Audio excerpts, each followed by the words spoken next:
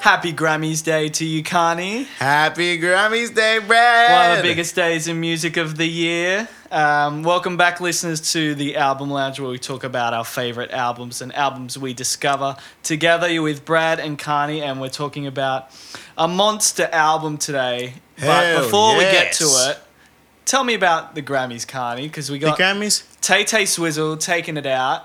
Oh, yeah. Well, I mean, I feel bad. I didn't follow along this time. I didn't watch. I usually watch the Grammys as well. I just see lots of people in extravagant outfits. And I'm just like, oh, yeah. And then I'll look and see who's won. I'll be like, yeah. But I will say the Beatles won a Grammy today. Really? Did they? For their music video of I'm Only Sleeping when they reissued Revolver. That won the best music video Grammy. So that's nice, but that's a bit cheap though. Like that song did come out in like 1967. What? 66. 66 because it's on the Revolver album. But yeah, I find it funny that like it still beat out like I think there was like a Billie Eilish music video and something like that, but like Beatles. Yeah, still on top. But I only found out properly that the Grammys are actually happening because a group chat that I was in was blowing up because Taylor Swift. Firstly, Taylor Swift, good on her. Her recent album, which I think came out last year, from what I know, Midnights. Yeah. Oh, Midnights, yeah. Midnights. From what I can see, has won 2 Grammys. Could have won more, but it's won 2 Grammys. Won Album of the Year. Nice. Against people like Olivia Rodrigo's Guts. Banger. Miley Cyrus, Boy Genius, John Batiste as well. Lana Del Rey, all these people. And it also, looking here, Best Pop Vocal Album. Wow. It won, beating out Ed Sheeran's Subtract, Olivia, Miley, and Kelly Clarkson. Miley had a good time at the Grammys. I think Miley won as well. And my man Billy Joel performed his new song, which I think is absolutely fantastic, as I'll talk about at the end of the episode. But I think fairly successful Grammys. I think I didn't watch them, but I was keeping up with the news throughout the day. Yeah, I don't keep up with heavy amount, but it seemed like it was very good. We got some wins from Paramore. Nice. Paramore hit up that This Is Why album, got a win. Hurry up and put your socials back together, Paramore. If you go on their socials and websites, just nothing. Like no profile picture. I think because they've just been released from their label after like 20 years. Oh, so Jesus. all their socials are like blank, so they're probably like they're free agents now. It might have something to do with that, or a new album, or I love me some Paramore. I get you. Oh, and here's something surprising. Here's 2 things. I've got 2 things right here. Who in best rock performance do you think won? If I listed here, the Arctic Monkeys, the Black Pumas, Foo Fighters, Boy Genius, or Metallica? Who do you think? Metallica, wasn't it? No. I think they won the best metal one. I think Metallica did. The best rock performance was Boy Genius with Not Strong Enough. Oh, yeah. There you go.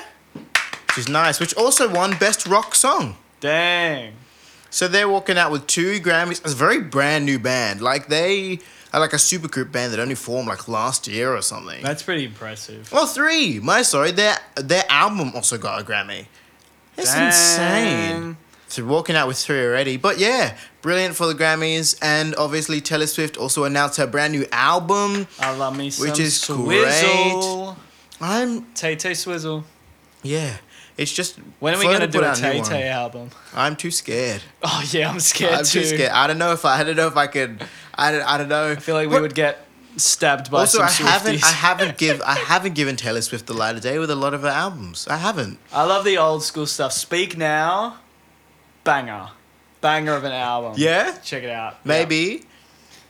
But then like anything past like Folklore or Evermore, I just actually have not just listened to at all. But like Reputation and stuff like that has some bangers on it. That's true. I mean, 22 is an important number for Taylor Swift people, right? So maybe our 22nd album, a 22nd episode, we'll do a Taylor Swift album. We'll dive deep. So can someone remind us when we get close? Our 22nd we have a lot of albums to get through, so we will forget. But anyway, let's talk about that was today. Let's take a go back in time quite a few years. 1973. Ooh. Pink Floyd's Dark Side of the Moon, recorded at Abbey Road Studios, where a lot of our famous and favourite albums... Mm-hmm, Oh. a lot of our favourite albums have been recorded in those studios. For listeners who want to know, I am a Pink Floyd fanatic, and Carney has just been introduced to Pink Floyd. I knew barely anything. I had heard Money, and even then, when I listened to the song, I was like, I hadn't heard this bit. Yeah. So I knew part of Money. Basically the riff. Money, boom, boom, boom, boom, boom, boom, boom. I think I knew that pretty much. And not that much. And obviously... You know the things like Another Brick in the Wall. Like I played that a bunch of times. I studied that in English. And that music video scarred our whole class. Like we were it's broken. pretty full on. That movie. And that was in year 9. We were like all like 16 years old. That movie rocks. That album rocks. We got to do The Wall. But yeah, it can be. I remember my drum teacher gave it to me as a kid, and I was like 12. And I was like, what is this? But like now, I've watched it many, many, many times since, and including I've seen it once in cinemas, and I've come to very much appreciate The Wall. Oh my! But we're not talking about The Wall. We're talking about Dark Side of the Moon, one of the top 10 greatest selling albums of all time. Really? Correct. Damn. There's this thing that people used to say that there was a record plant only making pressings of Dark Side of the Moon back then, because there was just so many people wanting that album, and you can see why. It's absolute classic, one of the greatest albums of all time, here on the Album Lounge. Yes, everybody knows the classic. That's what I knew before. The listening artwork. to the artwork. Banger. Because everybody does it in science class. I did. It's very cool to look at. It's pretty cool. On the artwork and in real life when Bangers. that happens. So, Shall we get into it? hands down. Let's do it.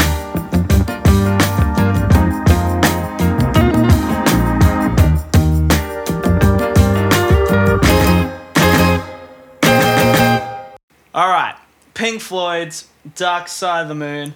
There's no really like producer credits for this, but it's very famously engineered by Alan Parsons from the Alan Parsons Project, who's also worked with a group called what's their name again? Oh yeah, the Beatles. And a few other relatively unknown groups like that.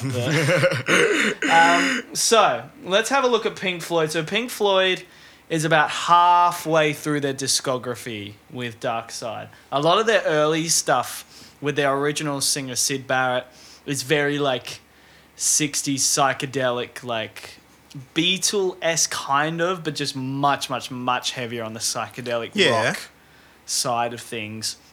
Whereas this is obviously a much more progressive listening experience.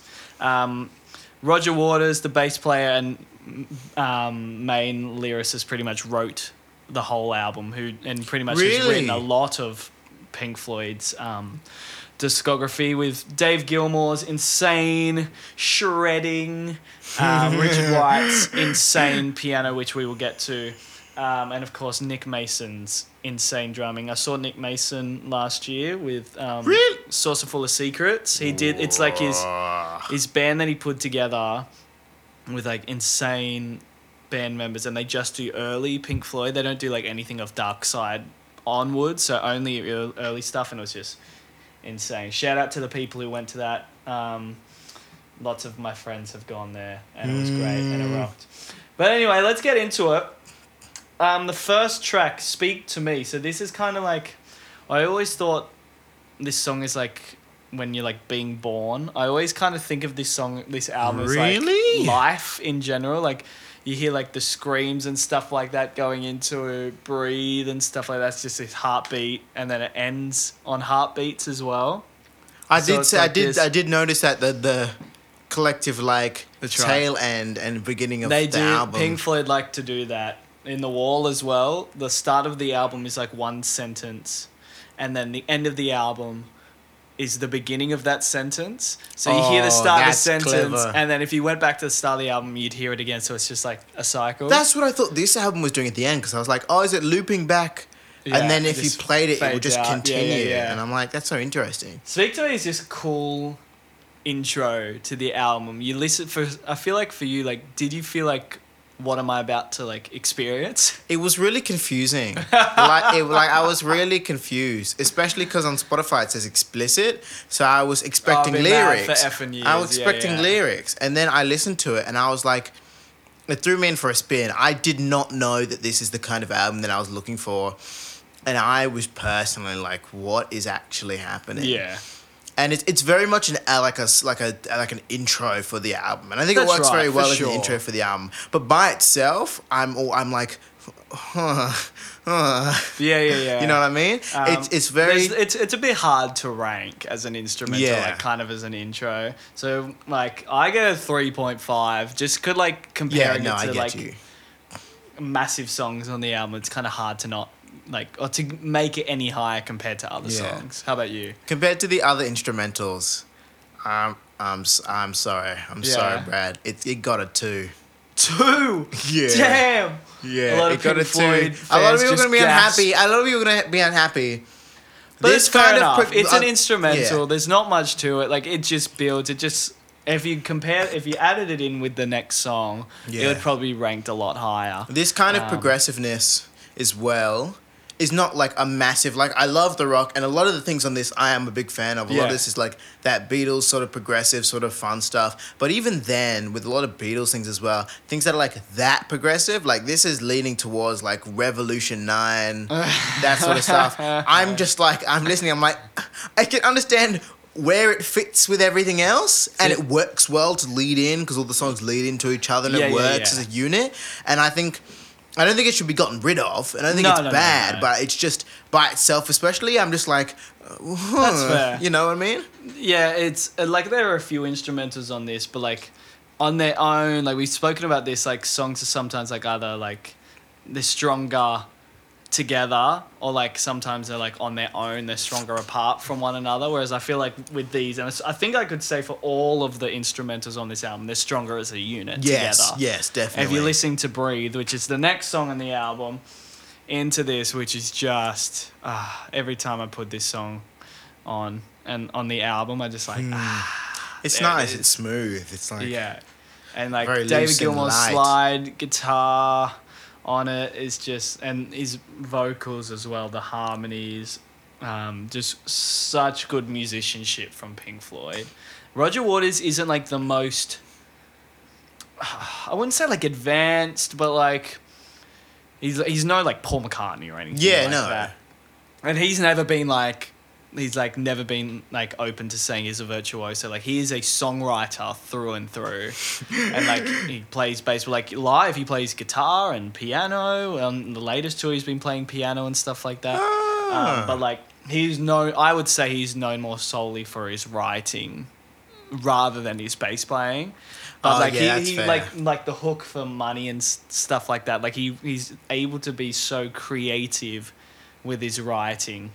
I've seen people like bash him for his bass playing because they only because of like time, which we'll talk about later. Because of like how can you take a bass player seriously when they're doing this to create the sound? When they're trying to perfect the sound. We will talk about it, but like we'll come back. Yeah. I'll go on a rant about it. But I just think Breathe is like really the perfect opener, and it's really like this whole album isn't underrated, but I think you've got a few monster hits on here. Mm-hmm. So I think it might be a little underrated. It is probably in my top 3 Pink Floyd songs of all time. Really? Yeah. Damn. There's just something about it. It just... And like the way it comes back in after time, like the reprise of Breathe is so good. I gave it a solid 5. That's fair. That's love understandable. I absolutely love it. How about you? You don't need to laugh like it's gonna be bad. Okay, all right, come on. Sorry, I've been talking. But it is bad. I gave it a 3.5. Okay, fair enough. No, it's good. I do like compared to some of the other songs though. They're like at the beginning of the album.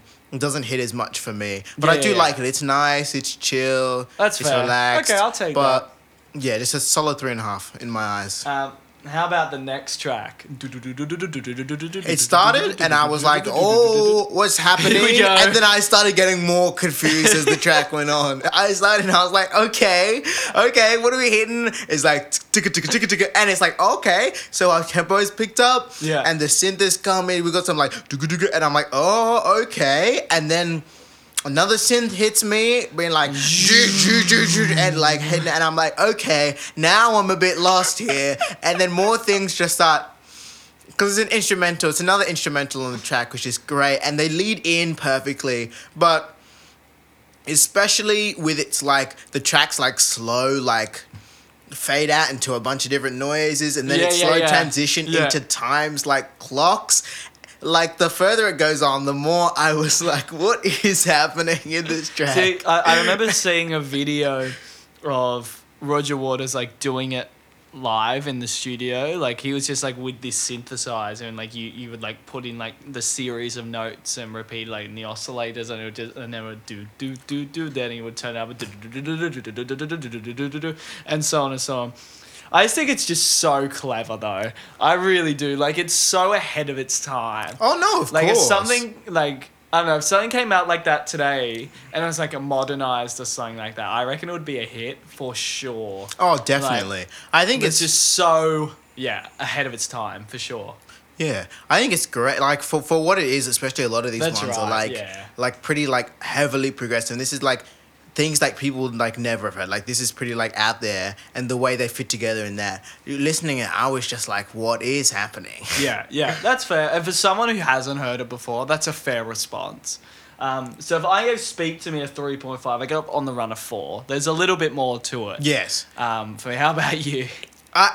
We've got the same gap. We've got the same like ratio. Oh yeah, okay. But I gave it a 2.5 in comparison to to the stuff I gave. Yeah. But also, this is the first time I'm listening, so everything's very like visceral to like hear and take in. Especially like compared to like traditional stuff that's a bit strange, you know, and a bit interesting compared to like stuff that's crazy, like. Yeah. You know? I think we were talking about this before we started recording, that Pink Floyd can be a slow burn of an artist for a lot of people. Like, it was for me. Like, when I first heard The Wall when I was a kid, I was like, what is this? Whereas now, like, Pink Floyd would be probably in my top 5 favourite artists of all time. Damn. They're just so creative and clever and musically geniuses. They're writing, like, Rogers in particular is just an insane writer. And as we talk about Roger Waters' great writing, we head into Time, which is just rocking and banging, and Dave Gilmour's mega guitar solo just it does shreds. The beginning of the song takes me for a spin though. No, even before that, it's just got all these ticking clocks all over each other. And then, watch out, listeners! Don't listen at full volume with your headphones because the countless clock chimes in the very middle does take me by surprise when I listen to it. But I like it. In comparison to the other like instrumentals, the intro for this is like, it's like a bit like ambient. It's like interesting, and then the duk-duk, the metronome type, ticking clock type. So you know we did that with the bass, right? Yes, I've seen the.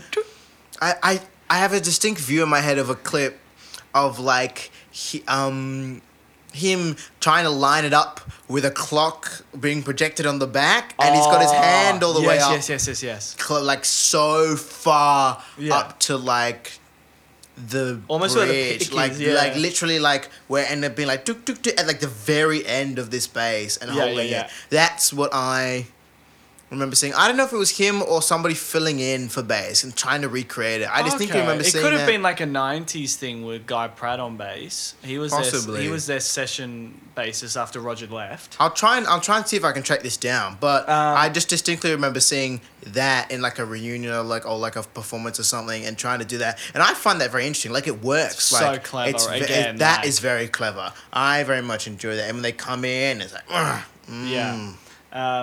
and like Dave Gilmour's vocals on this are really great, as they always are. But Richard Wright's vocals on this, in like the slower part where it slows down, hanging on a quiet, like all that stuff with Dave, is really, really. He has such a like smooth voice. Yes. Richard Wright. It's Really just nice and it's. We can't get too far within the album where we can't talk about the dark side of the rainbow. Have you heard of that? No. What is So this? pretty much, it was this thing that a lot of people found. A lot of people would get really, really high and put on the Wizard of Oz film with no sound and line it up with Dark Side of the Moon on like the turntable, and they would play the two in sync. And it's like it's a thing. It's a proper thing. It's a thing. What? Yeah. I'm sorry. What on? What? It's true. It's called The Dark Side of the Rainbow. It's the pairing of Dark Side of the Moon with 1939 film The Wizard of Oz. There are like moments in there that like apparently I have done it once. And, like, No. minus way. the drugs part. But but for me it was just like maybe, but like also no way. It's cool though. Like I like that it's got this like secret connection to the film, like or like another thing that links it to the album. But the way that I don't know how links like this are created, and it actually like baffles me how people come to these conclusions, and then everybody's like, "Oh my." It was insane. I don't know how I would have thought of this. And it's like, you wouldn't have thought of this because it doesn't make sense. Yeah. What you're doing doesn't make, like, it's a bit of a tangent, but... It is a little You know the bit. band Radiohead? Of course. Yeah. You know the super album that people like putting together? Oh, I have heard When of you that. put together OK Computer and In Rainbow, Yeah. I think. Yeah. And then apparently that, when you put them alternate between songs... It creates a seamless album, except apparently in one certain spot where you have to play two songs from one album, one after each other. So it's not alternate. So it's technically not a super album. And then people say there's a hidden album where you combine that album, like OK Computer, In Rainbow, and a third album, and that apparently creates like this ultimate seamless thing. Okay. And but like. I've listened to it with friends. Like, we've been like, let's have a listen. Yeah. And the transitions are so jarring. And we're like, who thought of this? Dang. Like that's something. There's another thing that like Dark Side of the Rainbow is. Getting back to time, yeah, Dave Gilmour's guitar solos and like David Gilmour's guitar in general is just he's one of the greatest The guitars guitars on this of album all are time. great. Like, truly. Rip in. And then obviously it goes back to the Breathe reprise at the end, which then takes us into this next song. Time is just a mega. Pink Floyd, I don't think have many hits, maybe besides like Another Brick in the Wall, whereas like all of their songs are just like, if this was going to be like a hit song for Pink Floyd, this Time would be one of them, I'd say. I didn't mean by saying and like hits as like, because they didn't do many singles. Yeah. You know what I mean? So like they're all like album tracks, not like single releases. Whereas Time for me would be like, if it was going to be a single, either this or Money would have been like the singles for the album. Definitely. For sure. No, definitely. But yeah, I kind of gave it a 5. It's just, for me, it's just like, it's on one of the greatest albums of all time. It's one of the best songs of the album. You've got I got a lot of fives in here. I I gave it a 4 though. I gave it a 4. I did like it. Okay, a lot. I'm going to take that. I will take that. It's good. A 4. It's good. I enjoy it. Now, I've been waiting for this song the whole way through to get here. The Great Gig in the Sky. What a performance by Claire H. Torrey, the vocalist, and the wordless vocalist. I think it is one of the hardest songs to sing with no vocals in it. Oh, sorry, no lyrics in it, which is what I meant to say. How did you find The Great Gig in the Sky, Carly? It's amazing. It's fucked. I'd heard it, but I think this is one I heard before that I didn't realize this is what it was until it like... Because the chords start playing. I believe it's on a piano. I think it starts with the piano, and it just starts. I was like, oh, I'm liking this. And the guitar slides in. I was like, this is sounding familiar.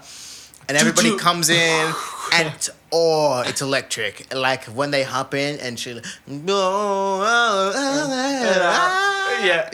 I'm like, Jesus Christ, like it's this huge. This is one of my favorites on the album by far. It's great. Massive. And it's got no lyrics, yet she's destroying like the whole time. Yeah. And the chords are amazing. The slide gets on, and it comes back down at the end. Yeah, it comes back down. And there's some nice, because I was like, they're just gonna be blasting the whole time, and then she sings it lightly, and I never expected it. I was like, oh, it's insane vocals. I remember hearing it for the first time, just like my jaw hitting the floor.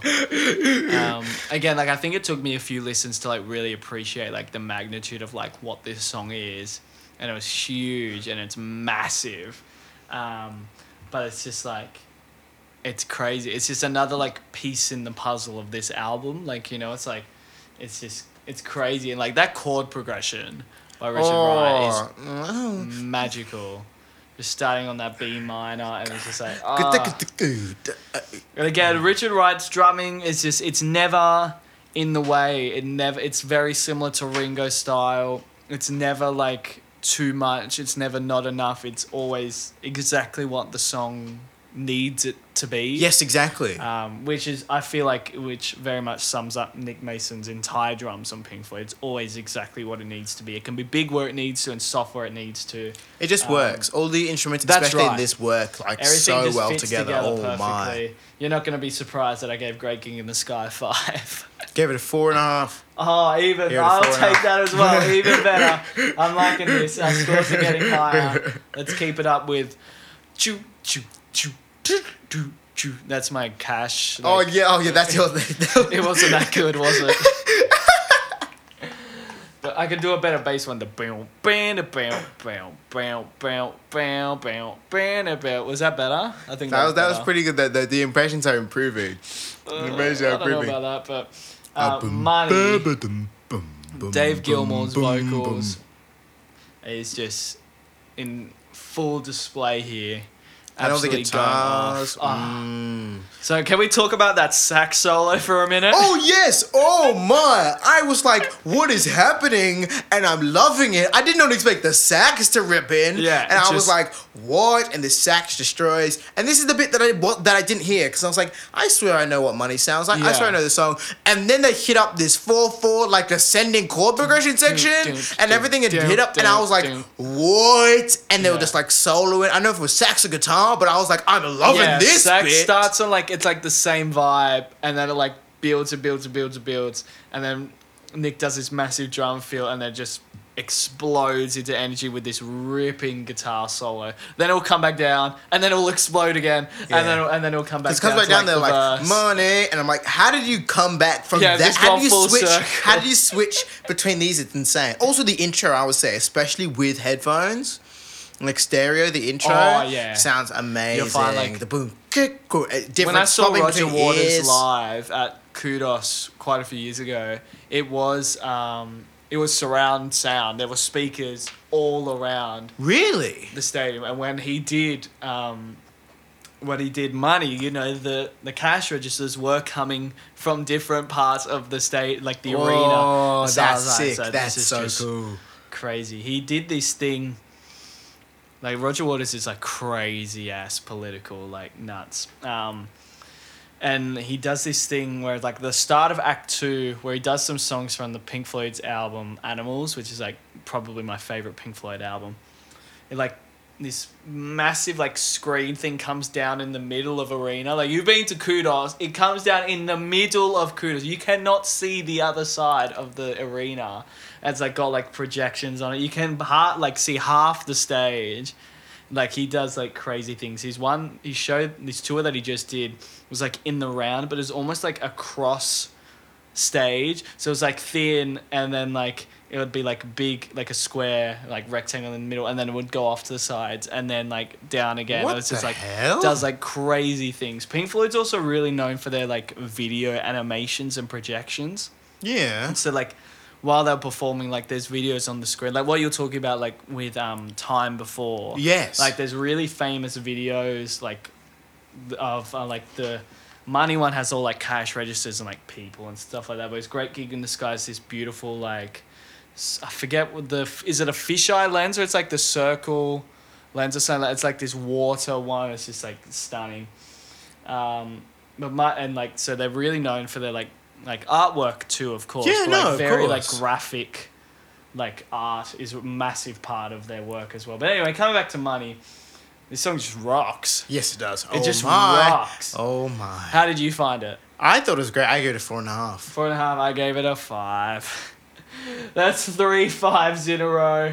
And your fives are. Yeah, I'm not gonna lie. The next one is a 5 as well. Us and them just brings it right back down. That guitar riff and all these chords based around D and everything. It's just like just so smooth. Mm-hmm, and like again, can we talk about that sax?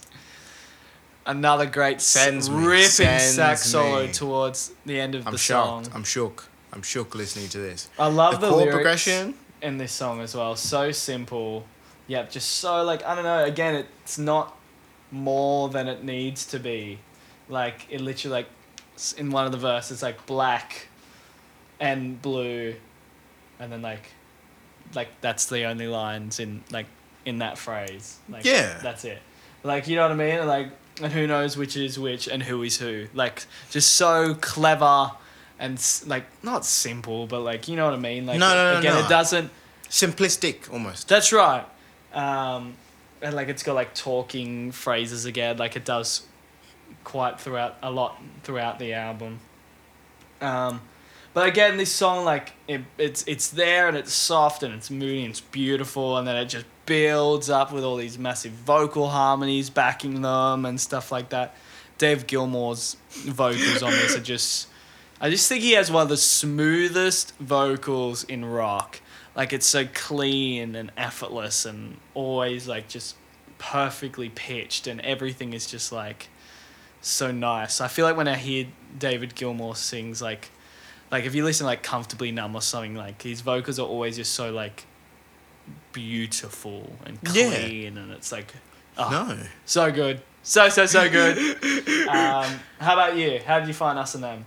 It's very nice. It's very nice, very smooth, very light. I'm loving it. When I saw it was 7-8 minutes song, I was like, what am I in for? But it's nice. Like, I enjoyed it a lot, and the chord progression, and everything. It's so cool and fun. I gave it a 4. It's a 4. Nice. I gave it a 5. You're obsessed with giving 5s. It's just okay. There's only one more 5. Okay, we got like 3 more tracks, but I didn't give them all 5s. I'm sorry, Brad. I've given out no 5s. No 5. That's okay. I knew this album was going to be me just saying how much I love it and you being like your thoughts on a first listen, which I'm totally fine with. Like, I feel like there's going to be albums that are to come that you're going to be like, this is like the best thing ever. I'm going to be like, yeah, listen to it. Any colour you like.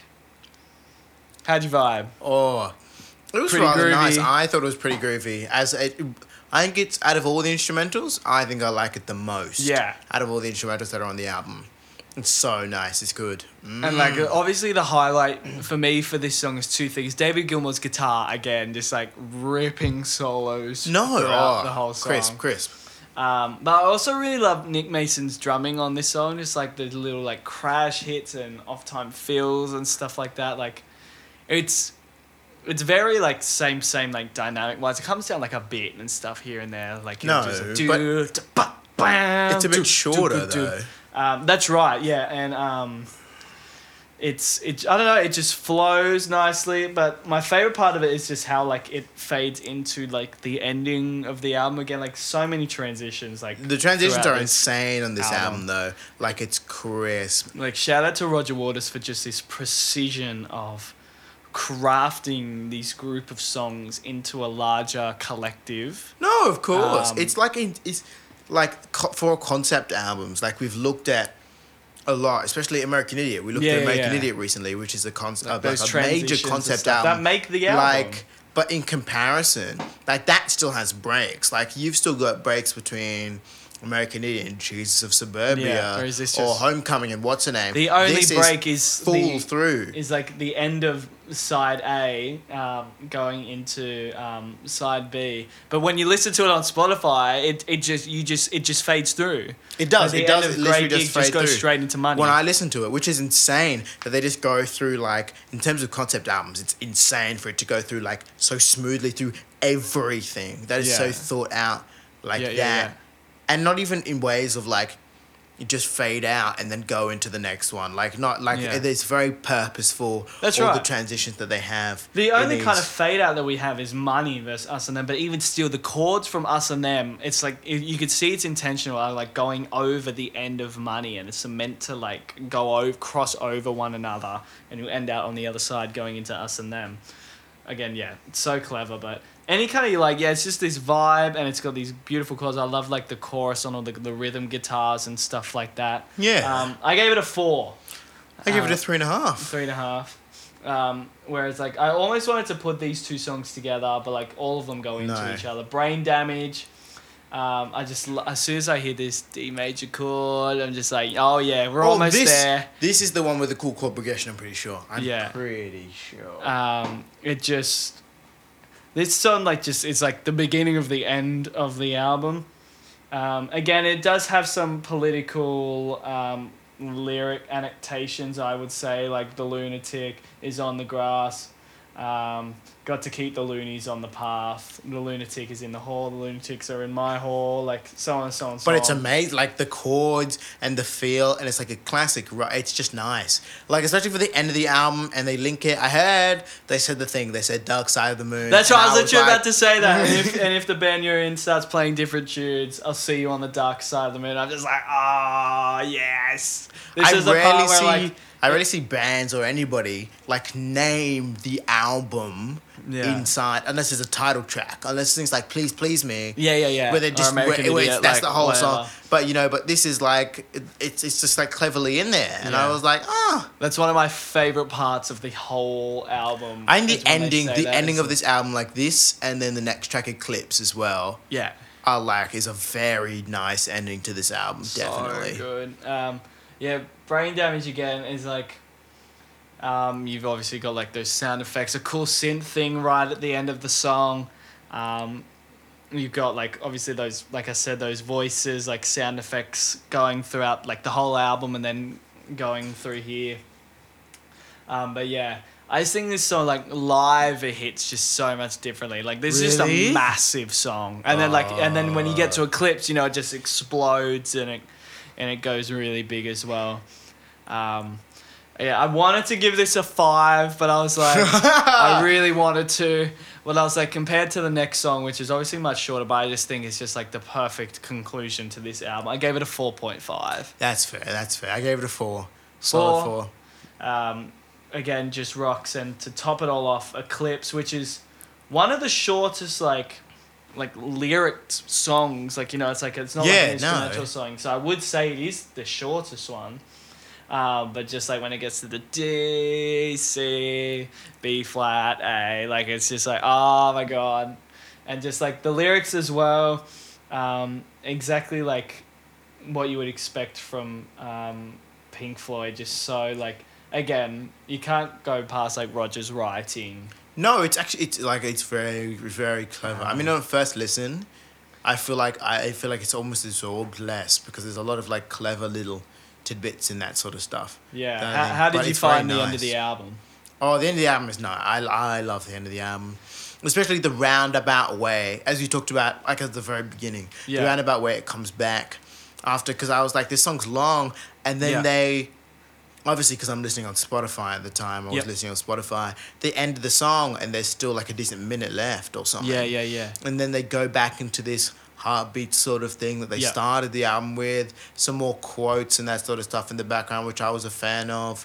And I was like, this is just a nice way to round it out, to come back to the idea that you started with as well. Yeah. Again, like my thing with this album, like if anyone else has any different like opinions on like what they think this album like represents, I think there's a lot of metaphors and a lot of things you can take metaphorically throughout this album. But for me, like, how I talked about in the beginning, how I thought Breathe was like someone being born with the like mother screaming like, breathe, like breathe in the air, like, you're born, you're breathing for the first time. I think this song is about death.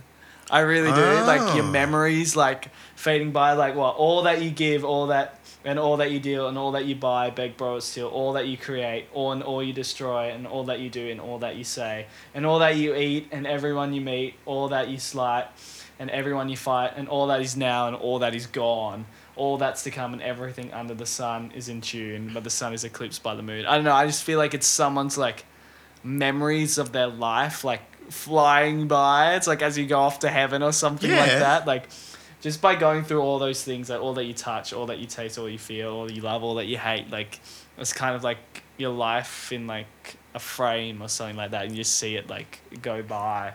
No, of course. No, that makes sense. Yeah. That's how I've always seen it. You link those two things together, like, well, like, you know, you've got these themes of money and us versus them and time and, you know, like all these kind of reoccurring themes of life and things in life in general. That's just how I've always looked at the album. I think it's like kind of a representation of life in general, and like maybe a particular person's type of life, or maybe just Roger Waters' view on life. No, you know, I fully agree. Because he's always talked about like us and them, like why aren't we all like us? Why is there them? Like who is them? You know, it's usually like politics or like it could be us and like them is like, you know, people less fortunate or people of other races or religion or something. Like why is there a them? Why isn't there just an us? You know what I mean? So he's done like a tour called Us and Them, which kind of focuses on a lot of those points, but. Anyway, coming back to it, and then you just like go back to like the heartbeats, and it fades out. So yeah, I really think of it as like not a death song, but like more like a celebration of life. I think, and again, yeah, it's just I can't think of this album, not think of this song. So it's just the perfect closer for me. I gave it a 5. I gave it a 4. Nice. I gave it a 4. It's a very nice close to the album. I think it rounds it out very well. Yeah, for me, like. Dark Side of the Moon is just like again like Thriller. I just think it's a perfect album. Oh, okay. I really do. I think again like Thriller obviously has like no like instrumentals or like a song is the song and there's no like fade ins to other songs or whatever. And whereas like this is like Dark Side is meant to be listened to as a collective. You don't shuffle Pink Floyd albums, you know what I mean? Because you miss out. Like, if you listen to this on shuffle, so if you heard, like, Breathe and then heard, like, Us and Them, and then you went to Time and stuff like that, it just wouldn't... You would never get any of these, like, fade-ins or outs, and you wouldn't experience, like, the highs and the lows of the album. So I think as a package, you can see why it's one of the biggest selling albums of all time. No, of course I agree. So what did you rank it? What did you rank it? No, you go first. Mine's going to be pretty No, I want you to go first. Oh, well, I gave it a 10. You gave it a 10? Nah, and it's an unskippable album for me, personally. Oh, okay, that makes sense. The fact that the main reason why I know it's unskippable is because the album doesn't hit as hard if you skip a part of it. Because everything goes into one another. Everything has its place and its moment to go into the next thing. So for me, like, the fact that you can't even shuffle it is the same. So for me, skipping a part of this album, listening to a song on its own, like, if you listen to Money, maybe, but, like, if I listen to Great Gig in the Sky, I know that, like, I need to listen to Money afterwards, you know, because it goes into it. Or, like, same with, like, Brain Damage. If I listen to that, I know that, like, Eclipse is about to come out. Or, like, I don't want to hear that cut off just before Eclipse. I just want to hear it, like, that nice, beautiful D chord going into Eclipse. So, for me, Pink Floyd's Dark Side of the Moon is a 10 out of 10, and it's an unskippable album for me. How about you, Carney? I mean, that's fair. That makes sense. I fully understand it being, like, a full throughout. Like, it works very well, especially as an album altogether and the way it's been constructed and crafted. I think it, like... That's the way it should be. And we say that a lot of the time. Like, that's the way it should be. It works very well.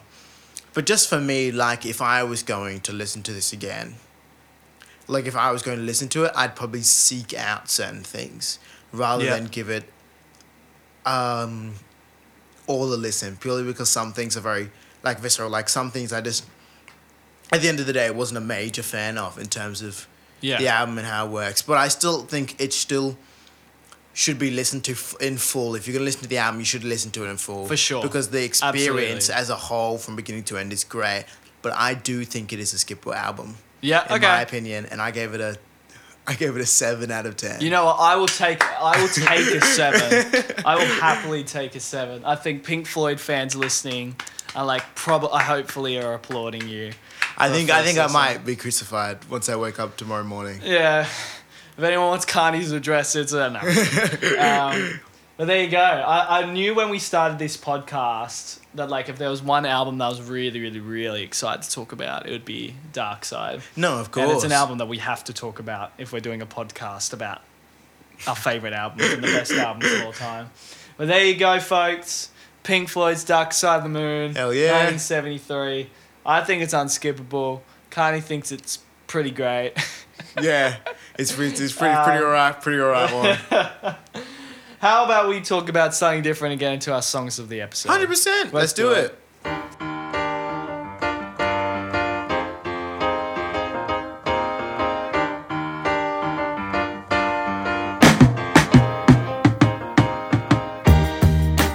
So here we are, another edition of Song of the Episode. Would you like to start? Yes. Yeah, I'll give it a start. All right.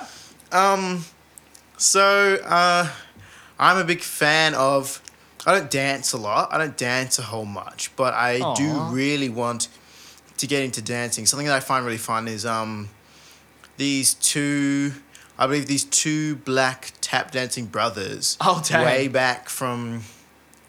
like the 40s, 50s, and a lot of the movies with things like Cab Calloway, they're called the Nicholas Brothers, and they are a lot of fun, and it's so much fun to watch. And they did this video that I find, which is insane, by the way. They think they're doing this video is insane. I'll have to show you. Yeah. But the song is just very fun. It's called "I've Got a Gal in Kalamazoo."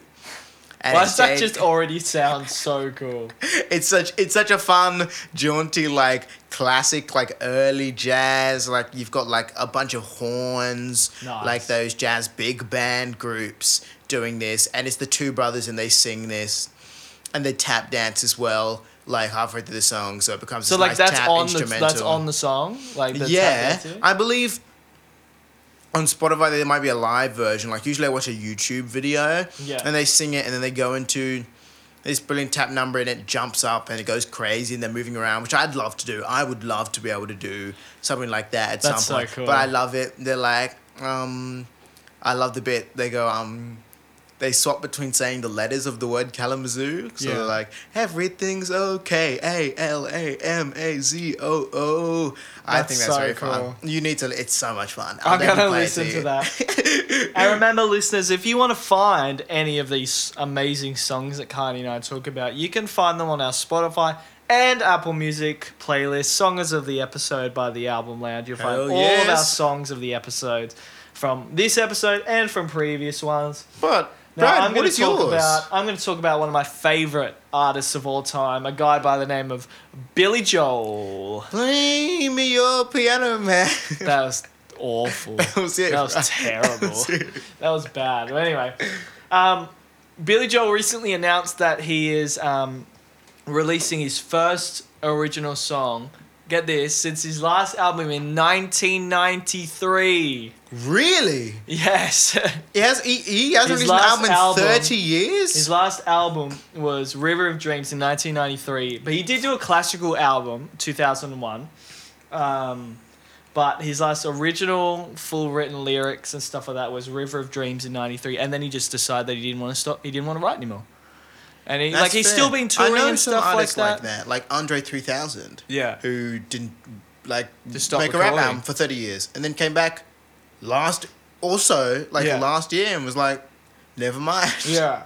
Yeah, so Billy's been still touring and stuff since then, but he hasn't written or released anything whatsoever. There's been like live albums and stuff like that, of stuff that's already been released. But he's released a new song, and the song is called Turn the Lights On.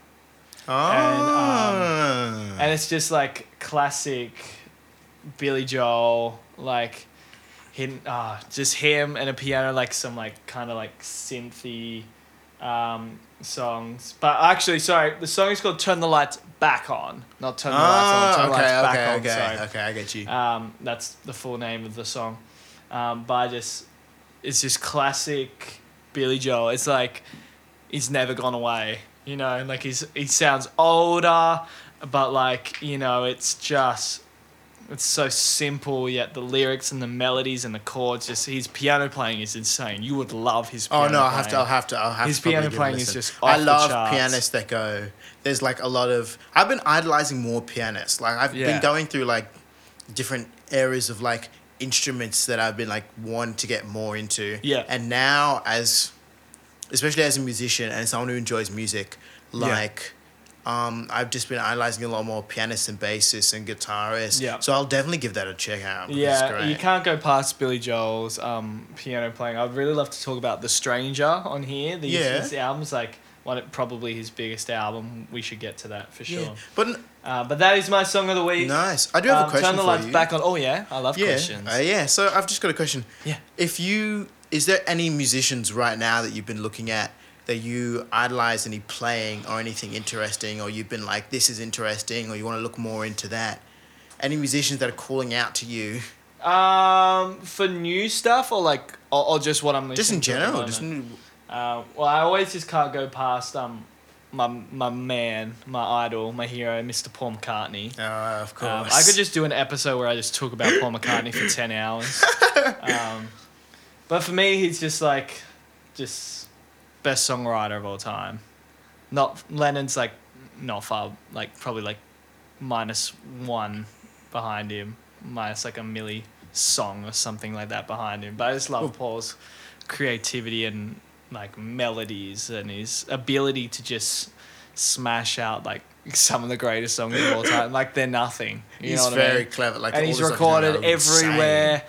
And he's done everything, but I feel like he's still a humble guy. He had his phase in like late 90s, early 2000s where I wasn't mullet McCartney back then, which I wasn't like, I don't know, he seemed like a bit of a... Yeah. But then like now he's just come back like full circle and like, yeah, me always will be Mr. McCartney. Oh. And we will do a Paul McCartney album soon. Surely it'll be like Band on the Run or something. No, like no, that. hands Or down we have Ram to. Or something modern. Ram as well. Could be something modern. Could be like McCartney 3, Egypt Station, like something I have from the Egypt last few Station on years. vinyl actually, the Spotify exclusive green one. Damn. I have the deluxe collector's edition, the 3 LP one with like what the the bonus shit. tracks. Yeah. Okay. You're talking to a Beatles collector here, Okay, man, no so. need to one up me there. But anyway, that's the episode. Another one Man. done.